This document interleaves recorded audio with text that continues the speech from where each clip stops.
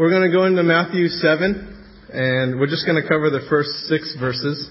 And these 6 verses deal with how we try to control others by blaming them or condemning them and forcing them to do things that we think God wants them to do. And this is, sometimes some of us are guilty of how we do this, how we push our family, our friends, coworkers, neighbors, even total strangers towards the brilliant solutions that we have for their life, right? And I've been guilty of this myself, especially with family and friends.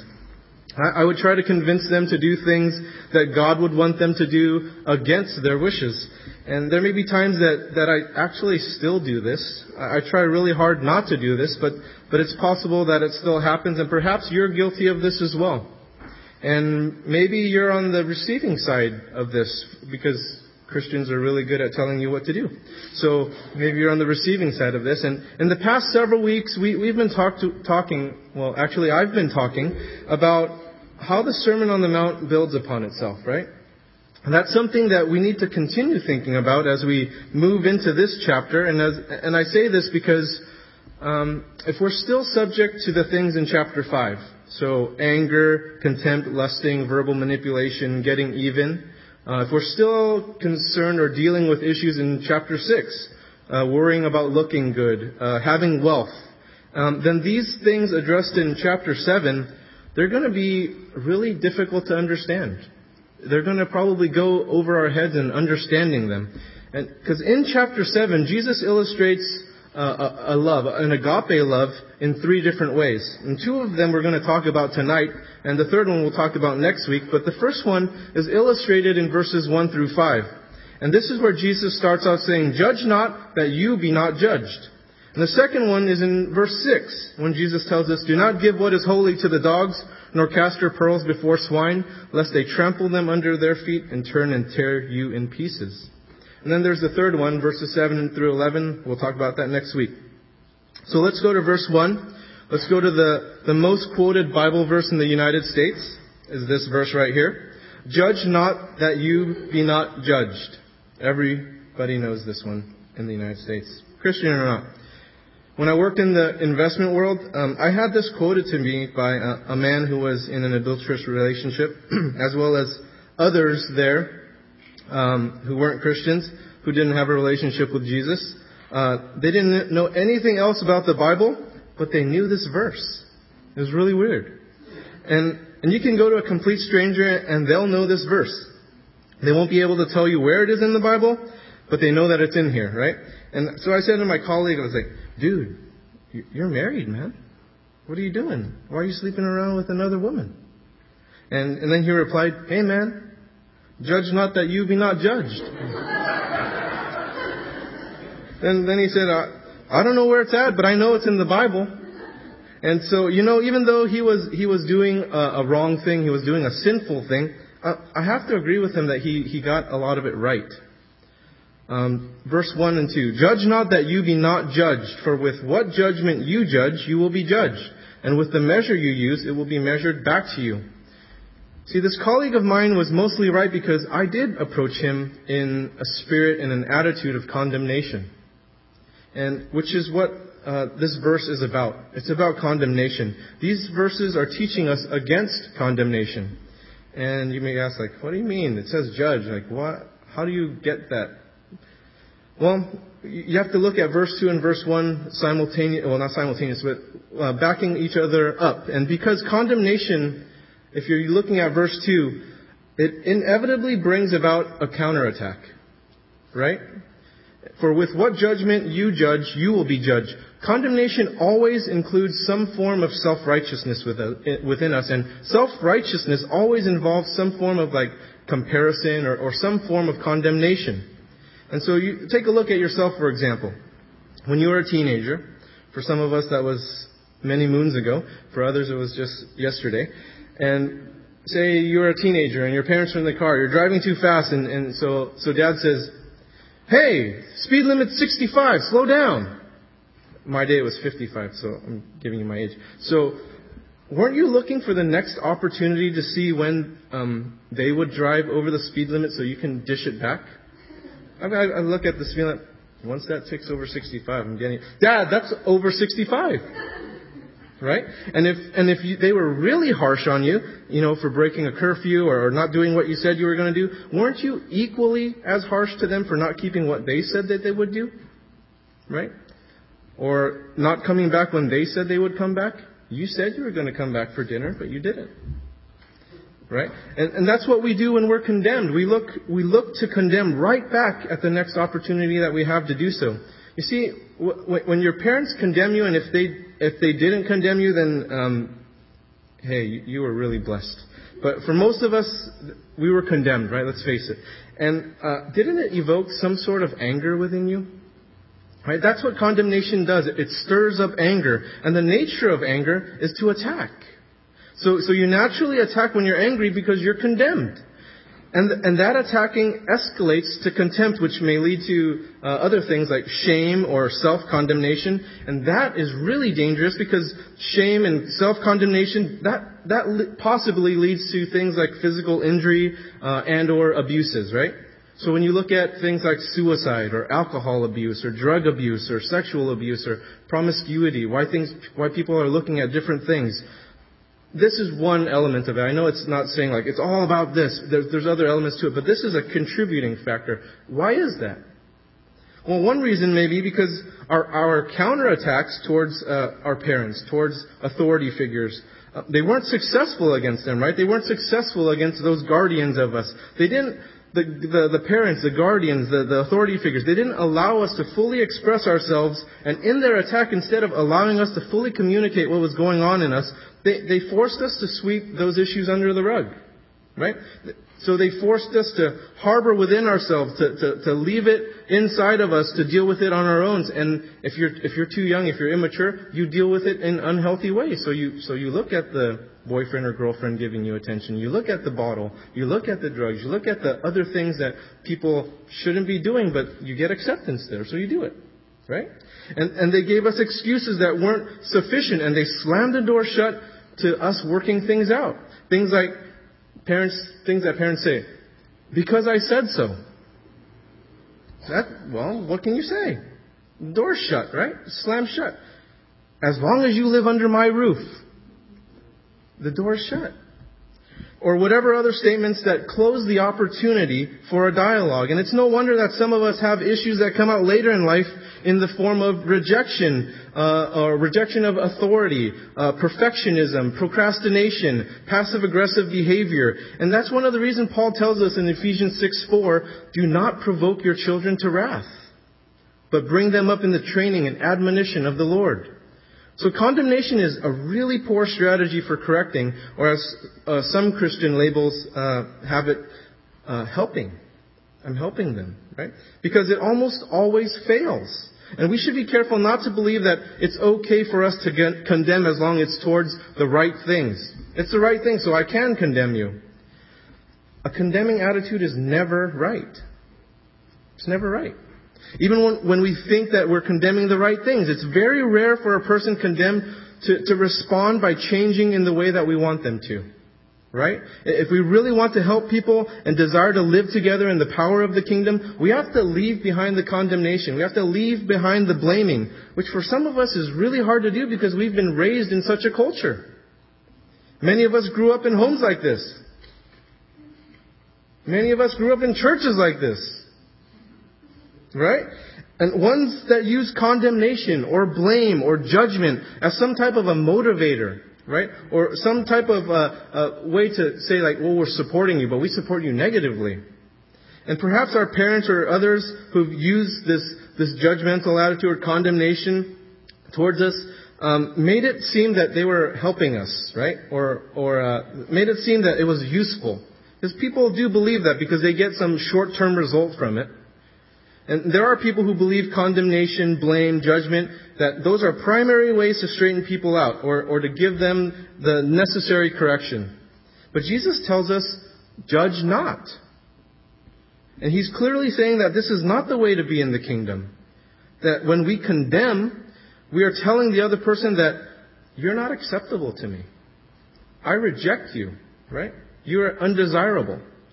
And even though we don't mean to do that, condemnation makes people feel that they're worthless. They're bad. They don't hold any value. You know where condemnation is best left? It's best left in the hands of God, right?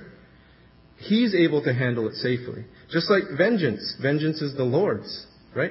Those things like anger, condemnation, vengeance, those should be left in God's safekeeping. So who do we routinely condemn and think that we're right in doing so? Is it our spouse? Or our children? Or our friends? Or others who think differently than we do? Republicans? Democrats? Right? Who is it? And it would be helpful to have you identify that person. Do you know that if we cease judging, we become the kind of person who's able to bless and benefit those around us, those whom we love and are closest to us, but often our condemnation of them has just driven them further and further away from us. And there is a way to live in which we don't have to condemn people, and Jesus shows us this in the next several verses of how we can help those we care about, verses 3 through 5. And why do you look at the speck in your brother's eye, but do not consider the plank in your own eye? Or how can you say to your brother, let me remove the speck from your eye, and look, a plank is in your own eye? Hypocrite! First remove the plank from your own eye, and then you will see clearly to remove the speck from your brother's eye. Why does Jesus say that those who judge in the sense of condemning others, why does he say that they're hypocrites? It's because there must be something wrong with each one of us because we're all sinners and therefore we shouldn't condemn until we get the sin out of our own life? Is that the explanation? Or is it one of those things of let him who's without sin cast the first stone? Is it one of those explanations? No, it's not that at all. Jesus is saying hypocrites because he understands that condemnation, he understands what condemnation is and what it involves. When he says, consider the plank in your own eye, the plank is in reference to condemnation. It's not in reference to a particular sin in your life or some problem that you have in your life that you need to clear up first before you correct somebody. And Jesus knows that when we condemn someone, it shows our heart does not have the kingdom rightness he desires for us. And it's the condemnation that blinds us to the reality of the other person. Especially when it's accompanied with things like anger, contempt, self-righteousness, which it usually does. And we can't see clearly how to help our brother because you can't see your brother. You can't see him. So we need to get rid of this condemnation, we get rid of this plank, and then we'll be helpful to them. And sometimes we Christians are so condemning that we don't realize that we're of no help. The Bible tells us, first remove the plank from your own eye, and then you will see clearly to remove the speck from your brother's eye. So getting the plank out of your own eye is not about correcting something wrong within ourselves so that we're free to condemn.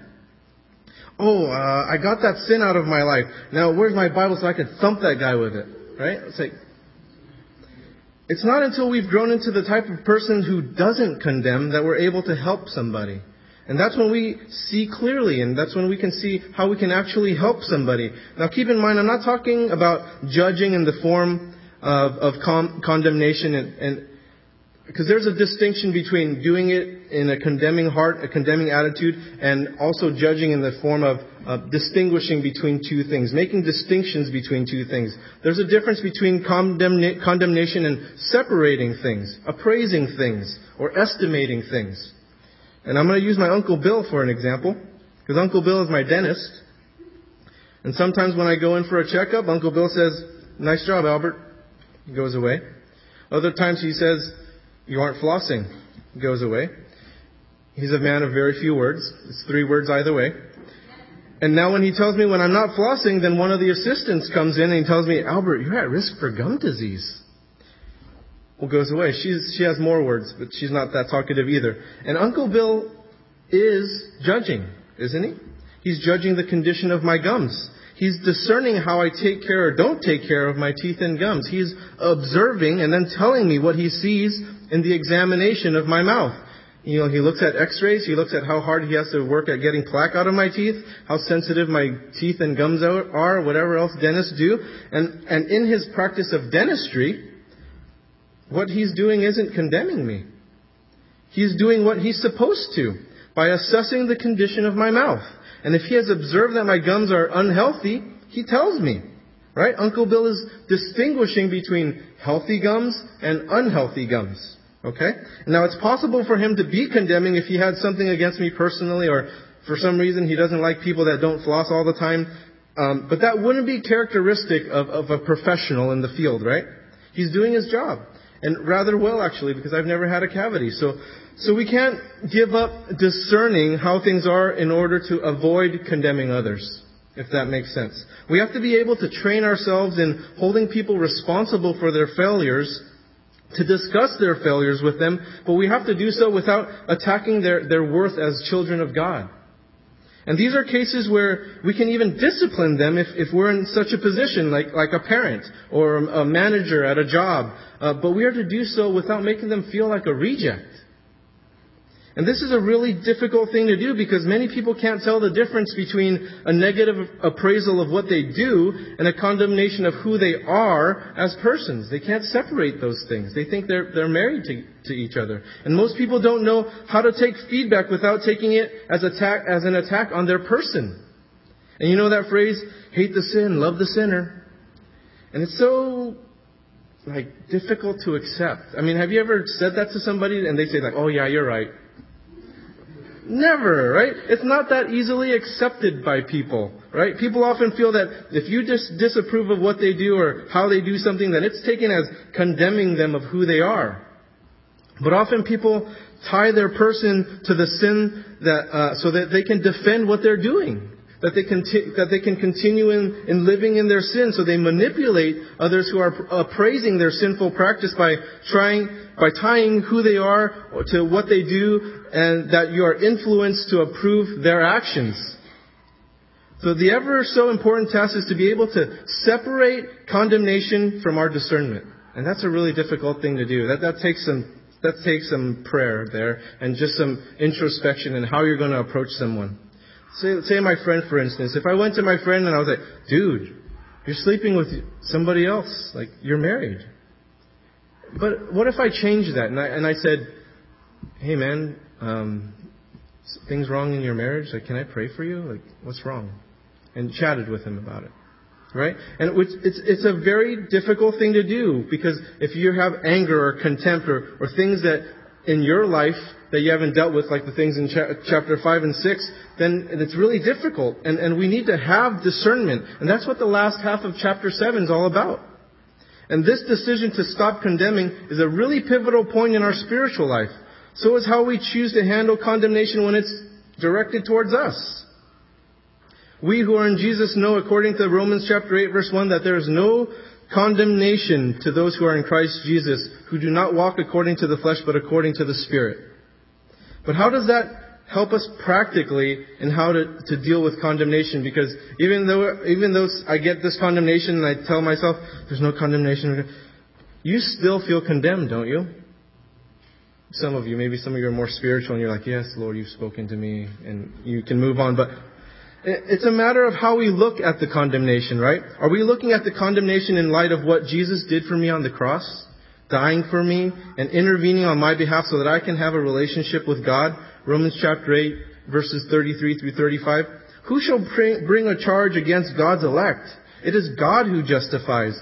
Who is he who condemns? It is Christ who died, and furthermore is also risen, who is even at the right hand of God, who also makes intercession for us. Who shall separate us from the love of Christ? Shall tribulation or distress or persecution or famine or nakedness or peril or sword? And if we don't have the proper perspective, it's really easy for us to counterattack. Right? We need to remember why God sent His Son into the world. John chapter 3, verse 17. For God did not send His Son into the world to condemn the world, but that the world through Him might be saved. And there are some practical things to keep in mind about judging. Remember, the Bible is talking about distinguishing between different things, separating things, appraising, estimating without condemnation. Okay? And it's not saying to chuck discernment out the door or observation out the door. Don't ever make an evaluation ever again. Because if that were true, then how did you get dressed? Didn't you dress accordingly? You had to make a judgment, right? It's cold, I want a jacket. Or it's hot, I want to wear a short sleeve. You had to make a judgment. Right? So a couple things to keep in mind as we go about judging, but this is without condemnation. First, if there is a lack of clarity as to a sin occurring in someone's life, if there's a lack of evidence, just assume that it didn't. Okay? Ask yourself if you are sure that the person did what was reported. Did you witness it firsthand? And second, know that the correction is set aside for those who live in the Spirit. It's for those who operate in God's power, not in their flesh or in the world. Paul says in Galatians chapter 6 verse 1 that it's reserved for spiritual people. Brethren, if a man is overtaken in any trespass, you who are spiritual restore such a one in a spirit of gentleness, considering yourself lest you also be tempted. Ask yourself whether you are a wise and a loving person. Are you living and working in God's divine power? Ask yourself whether or not you'll be able to withstand rebuke yourself. Why? Proverbs chapter 9 verse 8 tells us, rebuke a wise man and he will love you. So can you withstand rebuke? Because if you can't do it, then are you wise? And if you aren't, then should you make a judgment? But if you can, then you're on the right track. What does your life look like? Right? Because if you're an angry person, if you're a contemptuous person, if you are struggling with these lust issues, perhaps you shouldn't be correcting. Right? Because you might do it in anger. You might do it in contempt. You might do it without a clear mind. And thirdly, restoration has to be at the heart of those who are doing the correcting. Ask yourself if in your correction you hope to restore that person and you hope to be in that person's life to map out something for them. And not that it's some sort of checklist for them to go through, right? But how are you going to help in the restoration process, which is a dynamic process? I don't think it's just cut and dry, black and white. I think you need to approach the Holy Spirit, have Him dynamically work on this plan with you, and be able to be flexible as to how God's leading you through this. And it's not just about getting someone to do what you want. If you just gave them a checklist and said, like, if you do this, if you attend this, if you do this, then you're okay, you're restored. Really? What if the heart didn't change? So are they restored? It's not so much altering their behavior as much as changing their heart, to guide them to Jesus, where He can work with them. And lastly, those who correct are to do so in humility. We have to know that we ourselves can do the very thing that person was caught in doing. Right? Why do we need to do this? Because that way it removes any form of self-righteousness within us. Right? It removes any form of superiority in us. We approach them as a brother, as a sister. And without this humility, there's no way for restoration because self-righteousness gets in the way. Because that's when the condemnation comes in. Like, I'm better than you. You need to listen to me. I know the way. Right? And there's too much pride there to do any good. So we need to be able to empathize with someone who has fallen, to feel the weight of their sin so that we can effectively minister to them. Verse 6, do not give what is holy to the dogs, nor cast your pearls before swine, lest they trample them under their feet and turn and tear you in pieces. How many of you have been taught that this verse means that we shouldn't give our valuable things to people? Perhaps people who are perceived as dogs or pigs. Anybody? Has anybody taught that? I was the only one that had bad Bible teaching. So, that there are some pigs and dogs who aren't worthy of our good efforts or our good words or perhaps even the gospel. Right? And I have a question for those teachers, my previous teachers that taught this verse in such a way. How can this be if Jesus Himself, the pearl of God, came into the world of pigs and dogs? Right? And in the common way people have taught this verse is opposed to the Spirit of Jesus in His teaching. It's not about giving something valuable to people who aren't worthy of that gift. And Jesus isn't suggesting that some people are to be viewed as pigs and dogs.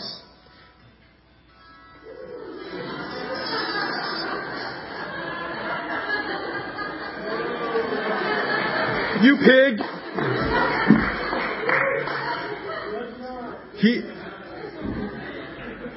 He isn't saying that we shouldn't give good things and do good deeds to people who might reject them or misuse them. Right? He did that Himself. His teaching is precisely opposite as evidence of what Jesus did Himself. And the problem with pearls for pigs and holy things to dogs is not that the pigs and dogs aren't worthy of that pearl. It's not about worthiness. It's about helpfulness. How many times have you witnessed pearls or good things or godly activities pushed on children or the homeless or church attenders or other people that it's not really all that helpful to them? But people in church think it is, so they keep pushing those things, right? Oh, keep going to Bible study, or keep going to this, or keep going to that, or keep doing this and all that. Things that are meant well, things that are meant to support somebody, but it's just not helpful to that person at that time. And this verse is a picture about how our efforts to correct and control others by giving our good things, even our precious things to people, giving people good things that they simply can't ingest and use as nourishment for themselves. And we often don't listen to them because we think we know them. We think we know what's best for them, but we don't listen to them. So how do you actually know what they need or what they're wanting if you don't listen? And why do we do this? Well, I think one of the reasons why we do this is it's because it's easier to be pushy to people than to listen to people. It takes time to listen. It takes time to gather that person's thoughts and pray about things and then seek God's counsel. It's easier just to work down your list. Have you prayed? Have you read your Bible? Are you in a home group? Are you going to church? And so it's easier to push those things instead of listening to that person. Do they need a bag of diapers? Do they need food? Do they just need someone to talk to? So don't push them, right? We have to listen. Why bother paying any attention to somebody when you can just force them to do what you want them to do, right? It's easier to push. And being pushy is a form of condemnation because by pushing your agenda, you're forcing somebody to experience something that's very unpleasant to them. And Jesus experienced this himself during this time just as we do today. And the result is typically the same as with a dog or a pig. Things that we do with good intentions make little difference in the life of others, even though they're good things. It's really good to read your Bible. It's really good to be in a home group. It's really good to pray. It's really good to go to church, right? But what ends up happening is that the person in need or the unhealthy person just becomes angry and attacks us. Why is that? Because you didn't feed them. Because they're cold and they want a blanket or a sleeping bag and you're telling them to go read something. And because that person wasn't helped. So the point of the teaching is not that the pearl is wasted, but that the person given the pearl isn't helped. It's about how we push or even force our good ideas on others, whether or not they want them. And you ever wonder why so many teenagers leave church when they go to college? Some think that it's college that causes teenagers to leave their faith. I don't think so. But others may think that, and they think, you're going to Berkeley? Oh my God. No God there. Don't go to Berkeley. Right? I don't think that's the case. Right? I think for the majority, it's not the case. There might be some that lose their faith because of those things, but I don't think it's the majority. I think the majority of new adults, these teenagers that become adults, leave their faith because it wasn't their faith.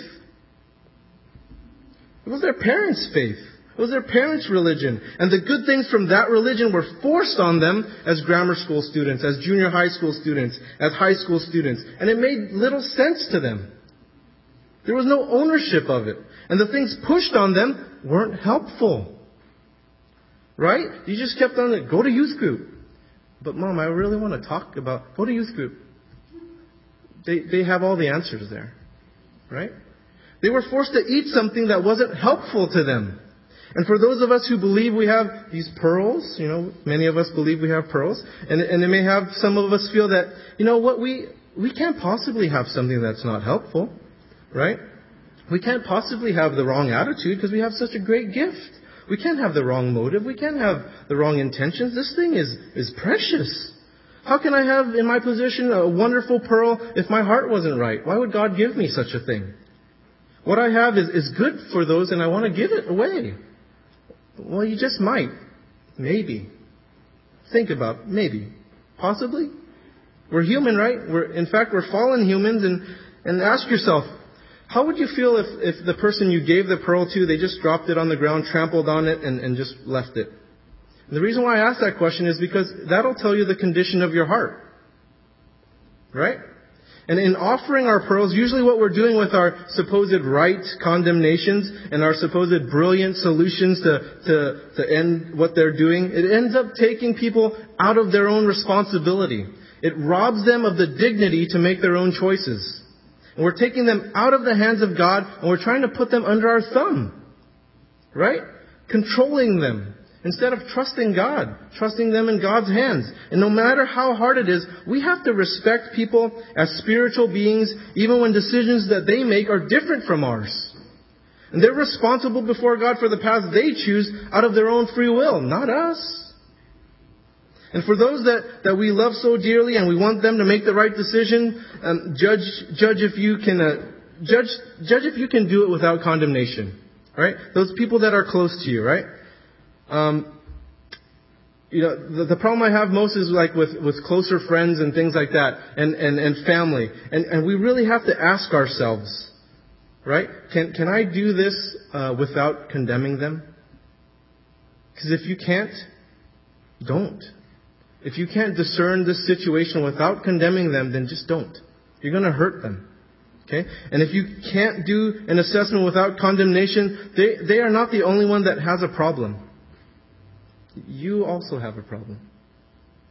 Right? And of course, I'm not talking about really young children who haven't matured enough yet to make their own decisions. Because they can't when they're that young, right? My 2.5-year-old isn't there yet. Maybe next year.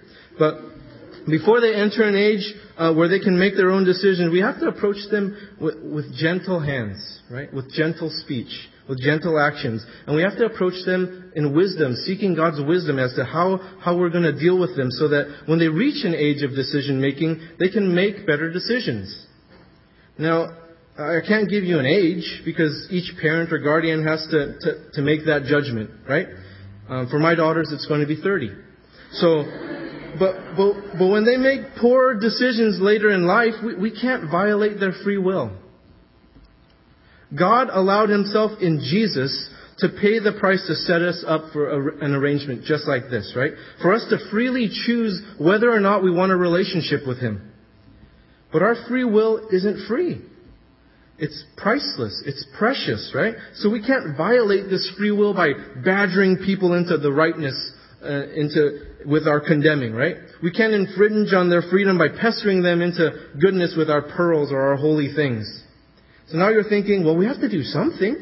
We can't just let bad things happen. That's not loving at all. What do we do? It's not simply a matter of what you do. It's also how you do it. In addition to that, it's not just what you do and how you do something, but it's also when you do it. Jesus in chapter 10 verse 16 tells us to be wise as serpents and harmless as doves. What is the wisdom of serpents? The wisdom of the serpent is not just that what it does and how it does it, but it's also when its actions take place. And when it acts quickly and decisively, right? It goes, right? When it decides, it goes, right? And it doesn't hesitate when the time is right. When the time is right, it strikes, right? And it's about the serpent's timeliness. It knows when to act. Take your kids, for instance, or like a teenager. I'm just playing this thought in my head about when my girls are teenagers. It really frightens me. So I need to reprimand them for doing something wrong. I shouldn't do that in front of their friends. It's not the right time. Right? I shouldn't embarrass them in front of all their friends and tell them, well, you should have cleaned your room. It's just not the right time. That's not right. It's not appropriate then. And so it knows when to act. And how does a serpent get what it wants? It's patient. It's attentive. It's vigilant. And it strikes at the right time. There's a time when the Holy Spirit will make things open for us, right? And in that window of opportunity, sometimes it's very small, sometimes it's very big. We have to know when to go through those things. And sometimes we're so much in a hurry to do the right things that we don't wait. Right? We're like, oh, the Bible says this. Let's go do it now. But the person might not be ready. Right? Or how you're doing it. are you condemning them? Is it the wrong attitude? Like, you need to check those things, right? So it's what, how, and when. Okay, how about the dove? The dove is pretty straightforward, right? I mean, there's nothing to... What you see is what you get, right? It's nothing... Like a serpent, you're like, he might bite me. But a dove, you're just like, it's a dove, right? And there are no hidden agendas with a dove. They can't mislead you or deceive you. They don't plan on escapes or anything. They just say, oh, open window. But they don't be like, I'm going to trick this guy into letting me out. It doesn't have a plan of attack because it doesn't attack, right? They're gentle in nature and they're pretty predictable in their actions in that they won't harm you. And so these are the qualities that we're instructed to have. We don't just need to know what to do, which I think most Christians know what to do. They just don't know how to do it and when to do it. Right? We need to know what to do, how to do it, and when to do it. And to be wise in our actions. And we're to do it in such a way as to not cause harm. To be like a dove. To act without any ulterior motives or without any manipulation. To be trustworthy in what we do and how we do it and when we do it. We need to possess these qualities in order to usher people in the kingdom of God. This is how we walk with others. Not forcing them. Right? Do you guys ever like walking when someone pushes you? I hate crowd. I hate Disneyland. You really want to walk with people, right? And like when you're walking with a loved one or a spouse and you're holding hand in hand, isn't that pleasant? You're walking with them, right? That's great, right? And we can't force them to change. We can't give them spiritual lobotomies and hope that it alters their attitudes and what they do, right? Even the most helpful correction can belittle someone if it isn't done in the right spirit and with the right timing. And our understanding of God makes a difference in our view of others. When we're caught in the mode of judgment or condemnation or blaming, we have to ask ourselves, what is it that's preventing us from letting God deal with the people we're wanting to judge or condemn or blame? Do you not trust God? Are you not being patient with what God is doing? Because it's by trusting God and prayerfully being patient before the Lord that the change is allowed to occur.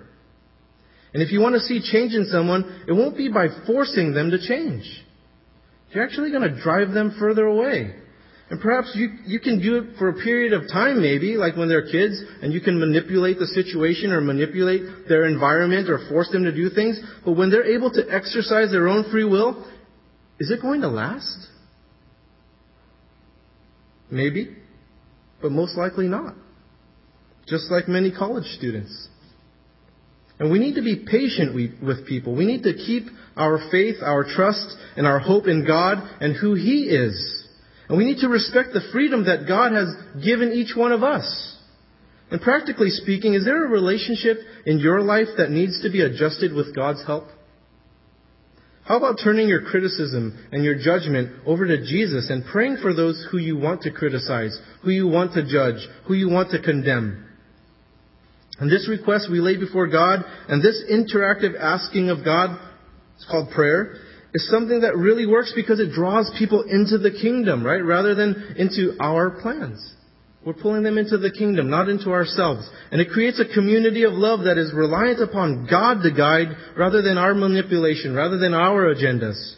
And these teachings aren't just for relationships within the church, even though the Sermon on the Mount is for disciples, but really this is applicable to all of our relationships, isn't it? This is applicable to your marriage, your spouse, to your children, your family, your friends, your total strangers. And if anything, it applies more to those who are closest to us. And why do I say this? Because it seems that the ones that are closest to us are the ones that we tend to mistreat the most. And most families would be healthier and happier if the family members in them treated one another with the same respect that they would give to a total stranger. In C.S. Lewis's book, The Four Loves, he writes about familial love in one of the sections. And in there he writes that he has been far more impressed by the bad manners of parents to children than by those of children to parent. He writes that parents treat their children with an incivility which offered to any other young people would simply have terminated the acquaintance. Parent, I being one, let's face it, sometimes we're hypocrites. We want our kids to understand things that we don't understand ourselves, right? Like talking out of place and not respecting them. Don't interrupt me. We adults are talking. How often do you interrupt them when they're playing with their friends? Okay, we gotta go. Isn't it the same? We tell them not to interrupt us when we so often interrupt them. And we contradict ourselves. We tell them to control themselves when we ourselves don't exercise self-control. You play too many video games or you watch too much TV. Do you work too much? Do you overeat? So we ridicule things that our kids take seriously, yet we get upset at them when they play with our things that we value, right? So, get off my computer. Right? We value that, but we don't take into consideration how valuable that doll is to them. You just throw it away, or you just toss it somewhere. Oh, I don't know where I put it. I guess I lost it. Isn't that kind of hypocritical? And I realize that most of you aren't parents, and I bring this up more so that because some of us have had parents like this, right? Parents who ask why you are always out, or why you like being at your friend's house more than your own house. Do we really need to ask why? Do we? I mean, if we were so disrespected, so mistreated, so not valued, is it a surprise that we don't want to be around an environment that makes us feel that way? And as we move through the chapters of life and have families of our own, it's important to remember where we came from so we don't repeat those same mistakes, right? And you know what? Our parents meant well. I would say the vast majority of them, they really meant well. And they really wanted to love you. And some of them really do love you. And they made mistakes, right? Parents make mistakes. And what we need to do now is we need to forgive them. We need to reconcile with them, restore that relationship and forgive them and work out any types of differences that we have. But we shouldn't make the same mistakes with our own families, with the ones that we're going to be having, right? And for some of us, that's already here, right? We have our own family units right now. And for others, it's around the corner, like right around the corner. And for others, it's like around the block. But, by the way, all the staff at Region are single. But we need to be aware so that we don't continue this cycle of mistreatment, right? And we need to be careful of this with each other in our church body and our communities. Are we condemning or are we excluding someone? And Jesus made a point to be with the outcast in a very organic way. He didn't approach them as some project, right? Oh, I'm going to go reach those people and this is how I'm going to do it. It was pretty organic, right? Like wherever he went, he kind of worked within those things. He didn't make people a project for himself. He didn't hang out with them to prove a point. Oh, we're Christians and we got to show other Christians how to do this and we got to speak at church events and show them how to reach out to 20s and 30-somethings. He didn't do that. And he didn't do it for a show. Right? He didn't do it to like, hey guys, look at me. I can heal people. Right? He was there for the outcast. He was there for pro-rejects. Right? He was pro-reject. And he genuinely did what he did for them out of a love for them. That was the only reason why. He loved them. It wasn't to get some accolades for a church or to get some accolades for a ministry or for themselves to make himself feel good that, oh, I perform at a high level. Right? He did it because he loved them. So when we approach ministry, let's just do it simply out of love. Not because out of anything else. It's because we love them. But you know who he did condemn? He condemned the self-righteous. He condemned corrupted leaders. And you know what?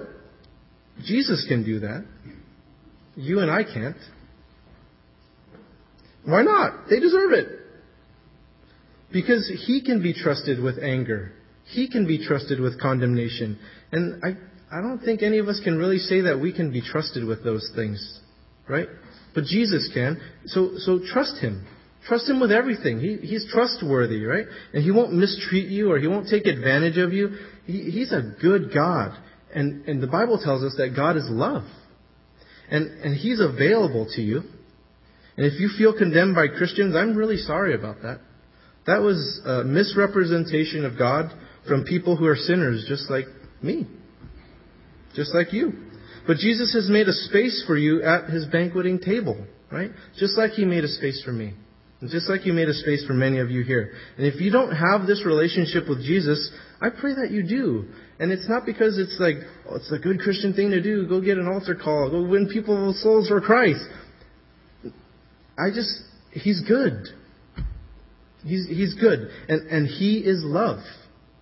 So it's not really like, oh, check another one. I got another one in heaven. God is love. You don't even have to tell me. Go tell somebody else, right? And He wants to walk with you through the trials of your life.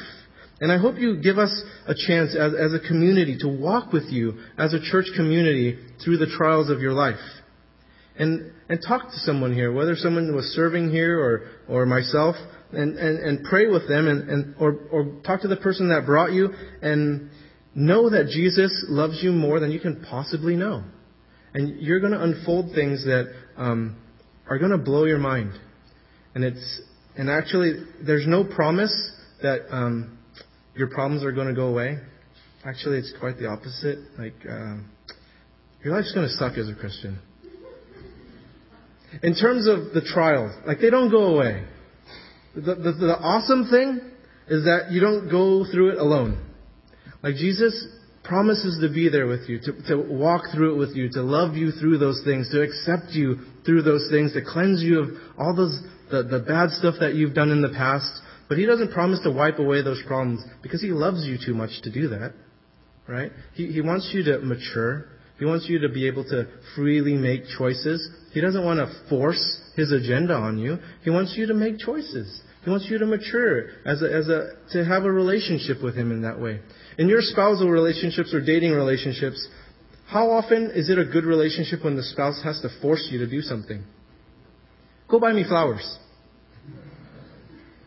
Right? How much better is it I got flowers for my wife, or I got chocolate for her, or I'm thinking about her and I know that she likes socks and I'm going to buy her some socks. It's how much better is it when you can freely choose to love, right? He's not going to force it on you. Let's pray.